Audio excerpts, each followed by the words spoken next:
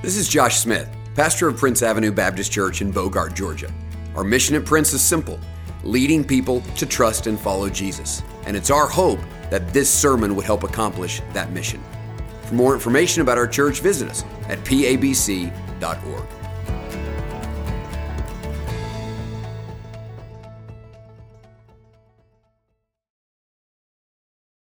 Well, take your Bibles once again and turn with me to the book of Hebrews chapter 6. If you're visiting with us this morning, and I know I saw a good number of families whose kids went to Camp 78 and have come this morning, so thank you. We're really glad that you're here this morning. It is our normal habit at Prince to walk through books of the Bible, and we find ourselves this morning at the end of Hebrews 6. Our text this morning will be verses 13 through 20. A passage of scripture that I have been excited about preaching and am very excited about delivering to you this morning, primarily because I think we need it. I need it. I trust all of us need it as well. When I was younger, a preacher came and visited our church. He was a guest evangelist and preached for a week at our church. He made one statement that I still remember, which says a lot because I hate to admit this as a preacher. You don't remember a lot of phrases that preachers say, but I remember this one because it bothered me. I thought certainly this could not be true. He said this. He said, you are either in a storm, coming out of a storm, or about to go into a storm. Boy, that's a terrible way to think about life. I think it's certainly adulthood isn't that bad, like that everything's just a storm. And then I think what I hated the most is that idea that if you're not in a storm, watch out.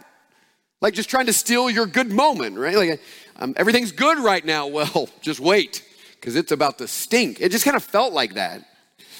It seemed like kind of a cynical way to live.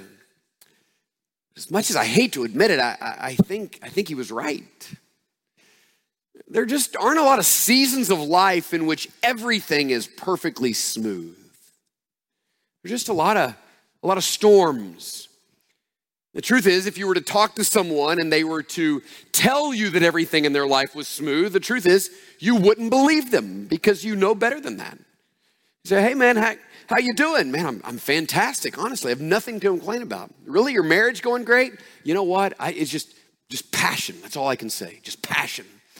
Every day at my house was like the end of a Hallmark movie without the snow. Man, my marriage is just hot. I mean, this is just as good as it ever gets. Every day, man. It's just unbelievable how good it is. Really. How about your kids? I don't even tell them what to do anymore. They wake up. They brush their teeth, they eat breakfast, they pack their lunch, they go to school, they come home, they do their homework, they then sit with us for a while and tell us how much they love us, and then they go to bed. It's unbelievable. Really. How's work? Promotion. I wasn't even showing up. I don't even like my job. Big promotion, lots of money, got a boat. Wow. Like you wouldn't believe that because no one's life is really like that. I think this whole idea of our life having storms is especially true when you come to realize that not every storm is a Category 5 hurricane. Now, we do have some of those. I talked to a family last night on the phone that is just about to get a Category 5 hurricane. Some of you are in the middle of some of those. Andrea and I have been through those. Some of you have been through some really, really intense storms. But the reality is, some storms are just like a windstorm. Some are just like a rainstorm or a hailstorm, or maybe some of those storms are like the ones I have in my life a lot. They're a thunderstorm, which means they're far off. They threaten something terrible, but nothing ever happens, and so you worry for nothing. I get a lot of those storms. The truth is, whether big or small, all of us have storms. And contrary to what some preacher might have told you at some point, the gospel does not immunize us from storms. The good news of Jesus Christ is not no more storms. The reality is if we really take seriously the words of Jesus, it might be that coming to Jesus means more storms. I mean, you have all the normal storms of living in a broken world, difficulties in relationships and diagnosis and sickness and just difficulty. This is just because we live in a broken world, and you add on to that the fact that if you follow Jesus, you will be reviled for his name's sake. And you might lose a lot in following Jesus. And so you actually seem to add some storms. So listen, the good news of the gospel of Jesus Christ is not no more storms. The good news of the gospel of Jesus Christ is that when you are united by faith with Jesus Christ, your life is now in the loving hands of the God who controls every storm. That's the good news of the gospel. The good news of the gospel is that you are confident now that God is for you, that nothing can separate you from his love, that he is sovereign over the storm, and not only sovereign, but working out every single storm in such a way that it ends up being for your good and his glory. That's the good news of the gospel of Jesus Christ. One of the difficulties about storms, and particularly the big ones, or maybe the smaller ones that just last a really long time, is that they affect our souls. Like we grow weary and discouraged and even tired. This is why Psalm 42 says, "Why so downcast, O my soul?" You know that feeling where your soul just feels downcast? Not just down, but like it's been thrown down. It could be that even this morning, everyone around you thinks that things are okay, but your soul is not okay.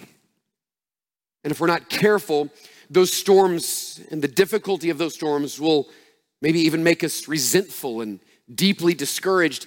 It is even possible in the life of a believer that a storm would make you come to a moment of almost absolute despair.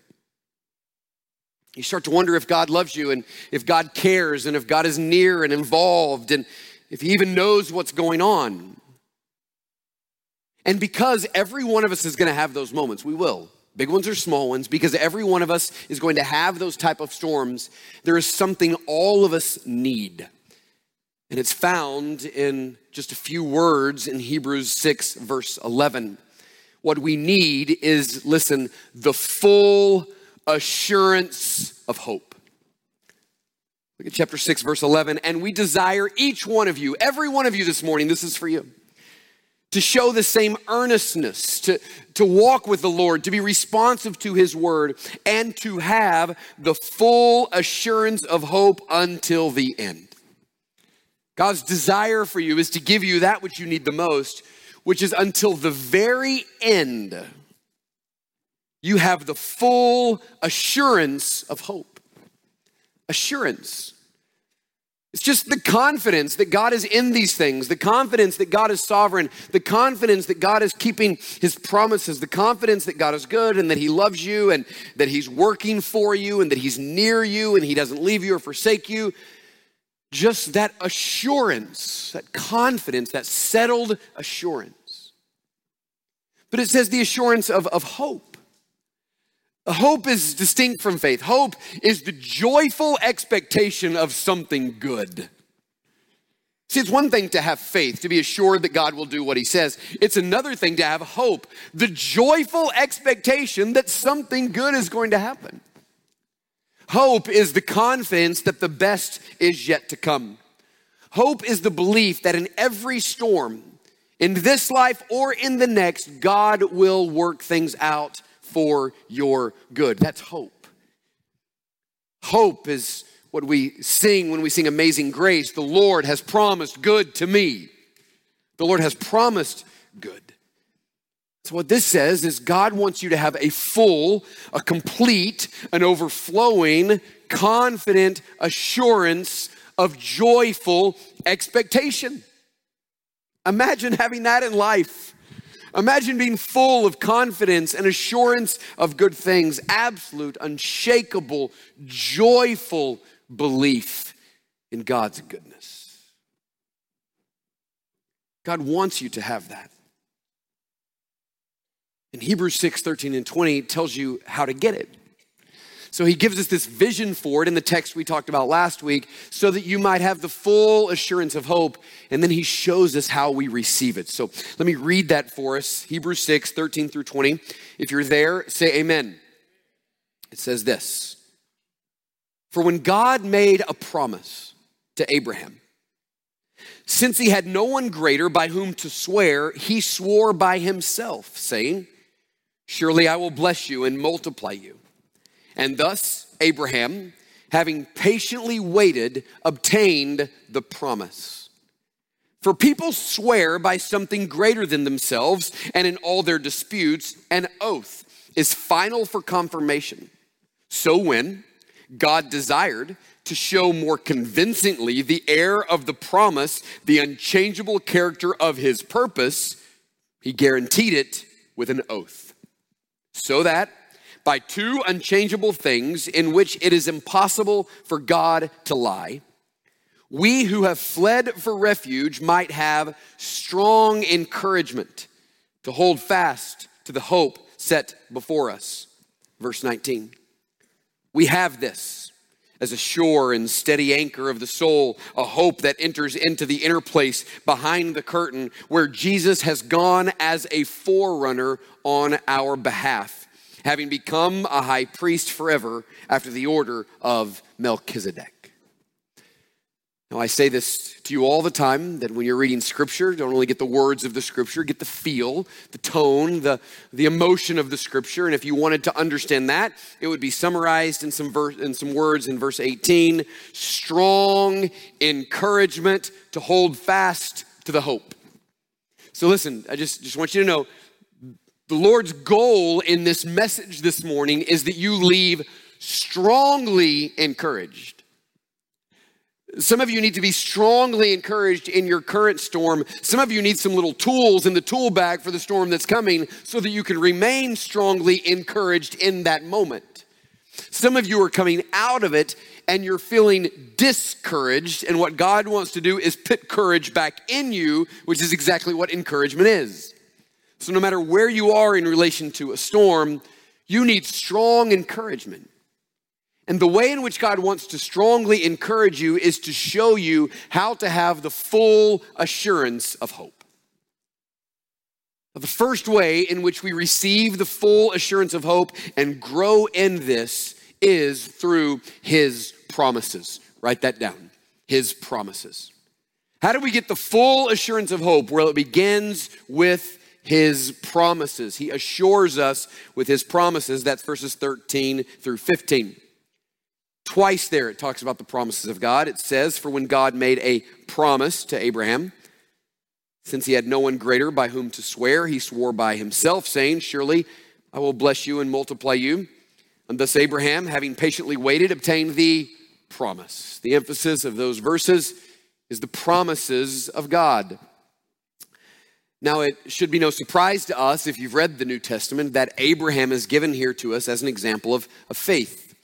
All throughout Scripture, Abraham is our example of faith. As a matter of fact, when Paul is trying to make his case in the book of Romans for justification by faith apart from the works of the law, meaning you're not saved by the good things you do, you're saved by the good things Jesus did for you. You don't get saved by doing good things. You get saved by trusting Jesus' work on the cross. You have to look at what Christ has done, and Paul's making this case. And he spends an entire chapter on Abraham because Abraham was declared righteous before the law came, which means Abraham wasn't saved by the law, he was saved by faith.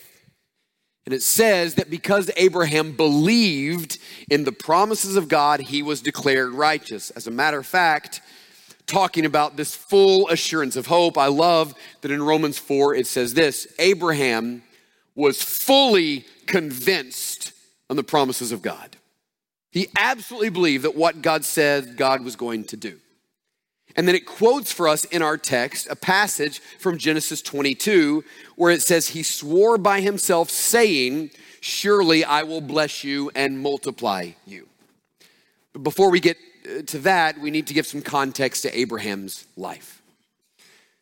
Genesis chapter 12, God came to Abraham and said, Abraham, I'm going to make a promise to you. I'm going to give you a land. I'm going to give you descendants, and I'm going to give you a blessing. So I'm going to pour out my blessing upon you. And one of the ways I'm going to bless you is I'm going to give you descendants that outnumber the stars of the sky, and I'm going to give you a land. But in order for you to receive those things, you've got to pack up and leave. You've got to move. Now, there was a couple of challenges to this. First of all, God did not tell him where he was going. So God didn't say, I'm going to take you here. He just said, trust me, there's a better land. And so he had to kind of blindly start walking and trust, not knowing where he was going. Another challenge was that he was 75 years old. His wife was also 75 years old, and she was barren. So they had hoped for children for a long time. They had not had any children, and yet here God comes at 75 years of age and says, you're going to have children. Well, that's a challenge. And here they are at this season of life. They're thinking about going down and getting a little condo at Boca Vista, just like sitting back a little bit and going and just enjoying this latter stage of life. And then all of a sudden God shows up and changes everything. Now, as I imagine this as a married man, the difficulty for me would not be believing the Lord. It would be going home and telling this to my wife. I think my wife would go anywhere. She would do whatever. But can you imagine Abraham, 75 years old, going home and his wife saying, hey, honey, did you have a good day? Yeah, it was great. Anything special? Well, I talked to the Lord today. Oh, honey, I'm so glad. I've been hoping that you would pray more. Well, it was a little bit different than that. God actually appeared and I had a vision and God spoke to me directly. Really? What did he say? Well, a couple of things. Anything specific? Well, he said we're going to move. Oh, great. I hope it's somewhere sunny. Well, I don't know exactly. Well, what do you mean? Well, he didn't tell us where. He just wants to pack up and start walking. Okay, all right. Anything else? Another little thing, not a big deal. Really? Well, what was it? Well, he just said we're gonna have a baby. Excuse me? I couldn't quite understand. Well, he said we're gonna have a baby. Can you imagine going home telling your 75-year-old wife you're gonna have a baby? That's a difficult conversation. I had my last one at 42. I can't imagine, this stresses me out. I love Jesus. I'll follow, this is a lot. And so Hebrews chapter 11 says this, Abraham went out not knowing where he was going, and that it also tells us is that he went out and wandered through the desert and lived in tents over 20 years, listen, after believing the promise, after convincing his wife to go with him, saying we're gonna get a better land, we're gonna get descendants, God's gonna bless us. They spend the next 20-something years wandering through the deserts, living in tents with no baby. God along the way reaffirms the promise. In Genesis 15, he comes back and reaffirms the covenant. In Genesis 17, he comes and reaffirms it as well and gives them a sign of the covenant. God continues to remind him, but the reality is the only thing he had when he left is a promise. That's it. And the only thing he had to give his wife was a promise. Well, I know this doesn't seem like it's going well, but this is what God said he was going to do.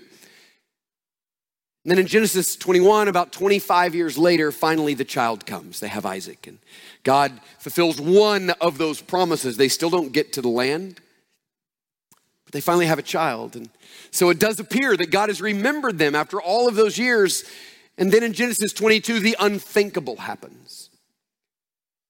The chapter begins by saying, and God was going to test Abraham, and he tested Abraham by saying, Abraham, the son that you waited for, the son that you believed for, I want you to sacrifice that son. It says, so Abraham took the son that he loved, his only son, and he laid him on an altar and he began to tie him up. And right as Abraham was going to follow through, he heard something, a voice from an angel saying, stop, don't sacrifice your son. And God had provided a ram that was caught in the thicket, and then he untied his son and he sacrificed the ram instead. But you think, how in the world would Abraham do this? Well, Hebrews 11 also tells us that Abraham believed that maybe God was going to raise Isaac from the dead. The point is this, that even at that moment of being called to sacrifice his son, Abraham still believed that somehow God was going to work it out. That somehow, even if he killed his son, God was going to work it out. And Abraham is this example to us of what it's like to walk through life with nothing but a promise. And that little episode in Genesis 22 is really important for us this morning. I know it seems distant, but we know it's important because that's how the passage starts. It's important because it reminds us of the nature of salvation. You know, that was pointing us forward to the fact that one day there was going to be another substitutionary atonement, that one day there would be a substitute for us in the same way God provided a substitute for Isaac. But the difference is this, is that when that substitute came, sent by God the Father, God would not spare his only son that he loved. He would kill his only son that he loved in order that we might be saved. Substitutionary atonement. You are saved through a substitute, Jesus Christ dying on your behalf. Amen? And so you get his righteousness while he gets the wrath that you deserve. This points us to the nature of salvation, but it also reminds us of the nature of promises. Listen to this. God's promises always come with an issue of testing and an issue of timing. Always. God gives us a promise and he tests our belief of that promise through these storms. And there's always a timing issue with these promises. Sometimes God does not keep them immediately. He will keep them. But sometimes it takes a while, and so it is with Abraham, the testing of the promise and the timing of the promise, waiting for 20 and 25 years, and he believed and continued to believe. But the only thing he had in all of those years was a word from God. Now, let me tell you something this morning. In the midst of all of your storms and all of your waiting and all of your difficulties, you still have the same thing Abraham had. You have a promise. You have the word of God. You have this book from first page to last page filled with promises from God that are for you. There is a promise for every circumstance, every situation, every storm in your life. There is a promise. And so in the midst of the storm, instead of letting your heart grow discouraged and running away from this, you run to this.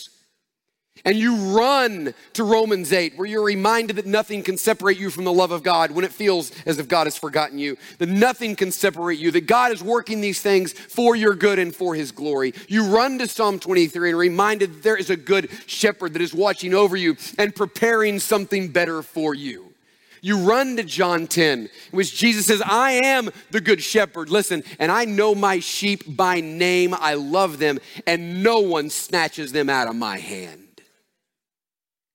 You run to the promises of God. You say, well, how do you cultivate full assurance of faith? You begin right here with every promise of God. He assures us with his promise. But there's another one. He also assures us with his oath. Write that down. He assures us with his oath. That's the point of verses 16 through 18. See, he introduces something to us in verse 13 from Genesis 22. The Lord swore by himself, saying, surely I will bless you and multiply you. So after all of the promises, the one in Genesis 12 and Genesis 15 and Genesis 17, all of these promises, God did something more. And it's interesting because God had just fulfilled the promise, but then after fulfilling the promise, he then gives Abraham an oath. Now, humans make oaths because we lie, okay? We're just not that trustworthy. So we say, I promise I'll give you that $20 back that I owe you. And you don't believe them because they've said that before. So what would you do? Well, the next level would be is that you would make an oath. You would swear by something greater than yourself, your mother's grave or something. I don't know what. You would swear by something. I mean, verse 16 says this is what happens. People swear by something greater than themselves in all their disputes. An oath is final for confirmation. So a promise is one thing, but an oath is a greater thing. This is why in a court of law, you put one hand on the Bible and one hand up in the air to God and say, I swear to tell the truth and nothing but the truth, so help me God. You just took an oath. Right? Because it's not enough to get up there and say, I promise to tell the truth. We don't believe you. Put your hand in one Bible and the hand of God because we think you're going to lie. And somehow this oath is to be a greater confirmation that you will tell the truth, not just because you promised, but because you made an oath. But what's strange about God making an oath is what it says in verse 18. It is impossible for God to lie. So even just the fact that God makes an oath makes us think, well, is his promise not enough?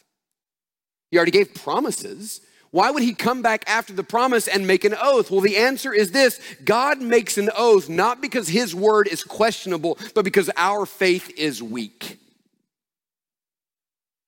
he doesn't make an oath because he thinks we're going to question if he's true. It's because our faith is weak and we need something more. And so he gives us something more. This is how much God wants you to have full assurance of faith. He makes a promise and then makes an oath.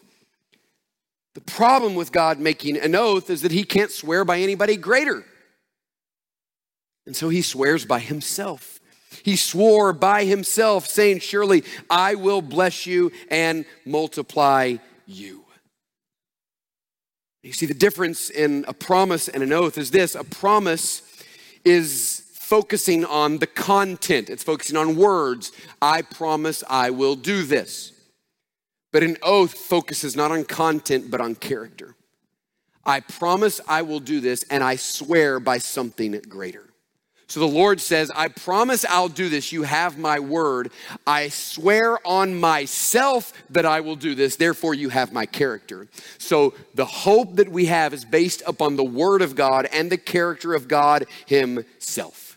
His very name and his very character is on the line here in his keeping his promises.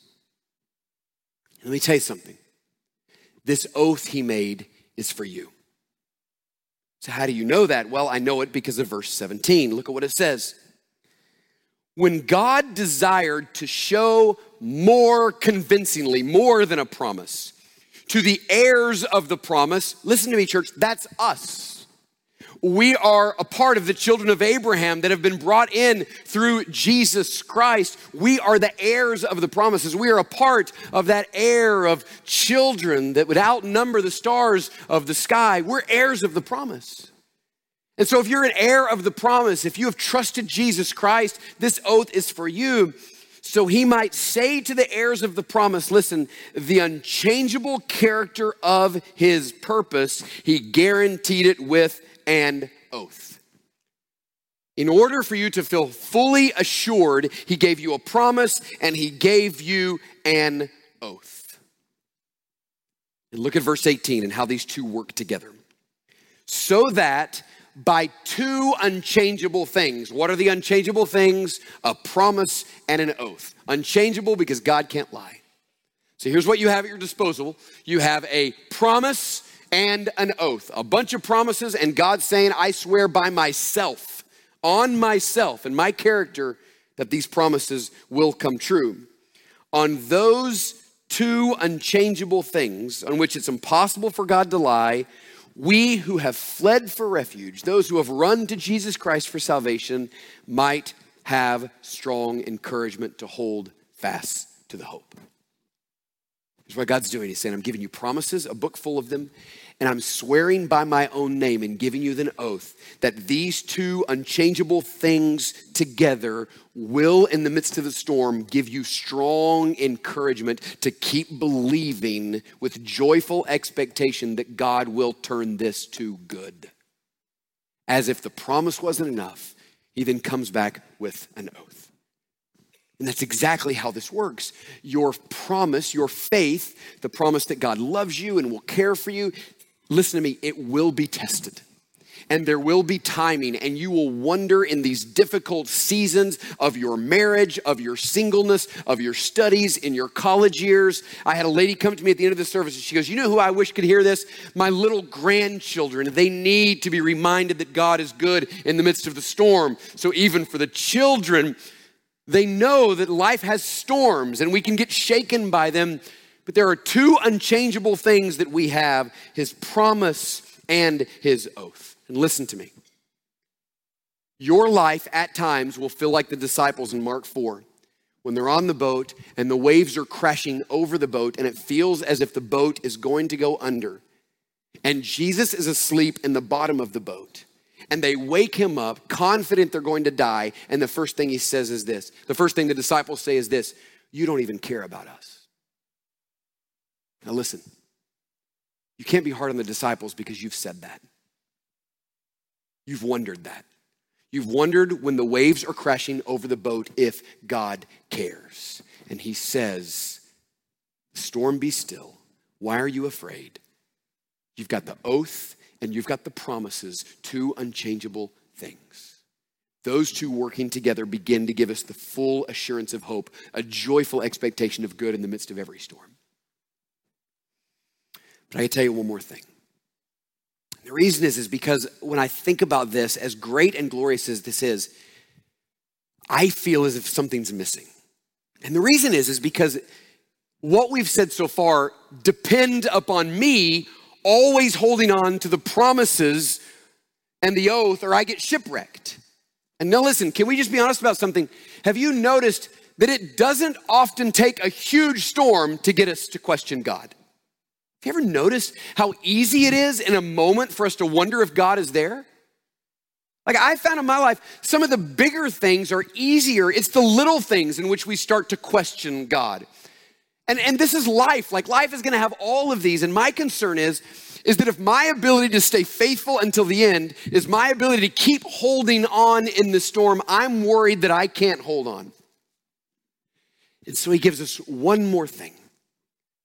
He gives us his promise, his oath, and he gives us, write this down, his forerunner. His forerunner.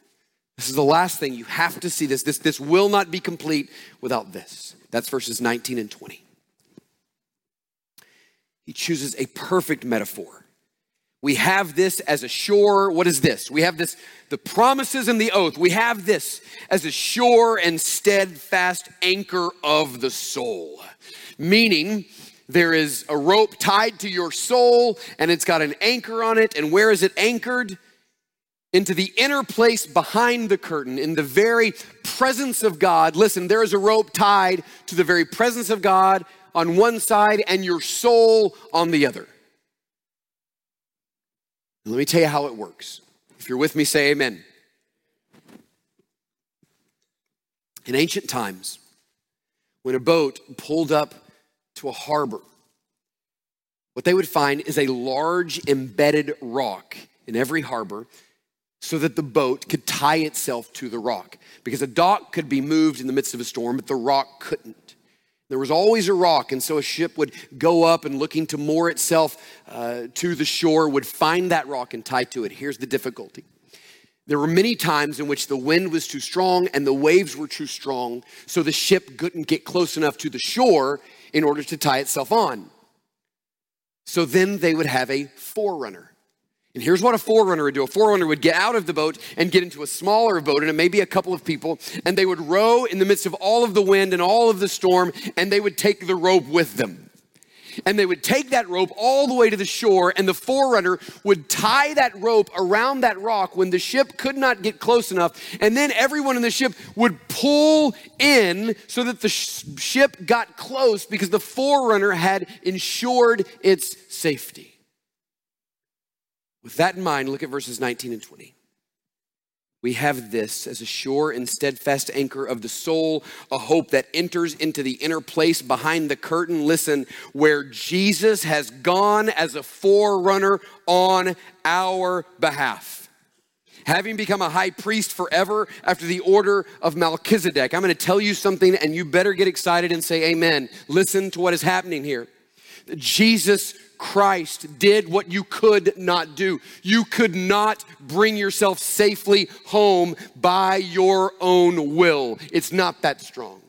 So Jesus died, he was buried, he rose, he ascended to the right hand of the Father, and when he ascended, he took with him a rope tied to your soul. He then sat at the right hand of the Father and tied the other end of that rope to the very presence of God. And from that moment on until the very end, the Father himself is pulling you in slowly but surely, ensuring you make it home. And it is not because of the strength of your own will. The hope of the gospel of Jesus to Christ is when you feel as if you're about to shipwreck, God is pulling you in. This is exactly why the hymn writer says his oath, his covenant, his blood support me in the whelming flood. When all around my soul gives way, he then is all my hope and stay. On Christ, the solid rock, I stand. All other ground is sinking sand. In this passage, like every other passage in Hebrews, is directly connected to the most important passage in Hebrews, and that is Hebrews 12:2. Because in a sense, the response to every message in Hebrews is the same, particularly this one. It simply says this: look to Jesus. Look to Jesus, because here's what happened. Like Peter, who was called by Jesus to step out of the boat and to walk on water, he looks at Jesus, he walks on the water, but he starts to hear the wind and feel the wind, and he starts to look at the waves, and the moment he takes his eyes off of Jesus, he sinks. Exactly how it is with us every moment of the day. The moment you take your eyes off of Jesus, the storm begins to prevail. And so Jesus is saying, in the midst of every storm and every difficulty, have the full assurance of hope. And the way you get that is constantly looking to me and being reminded that he tied your soul and anchored it to the very throne of God, and he will bring you safely home. Amen? Amen. Let's bow our heads and close our eyes. Thanks so much for taking the time to listen to this sermon. May you trust and follow Jesus more and lead others to do the same. For more information, visit us at pabc.org.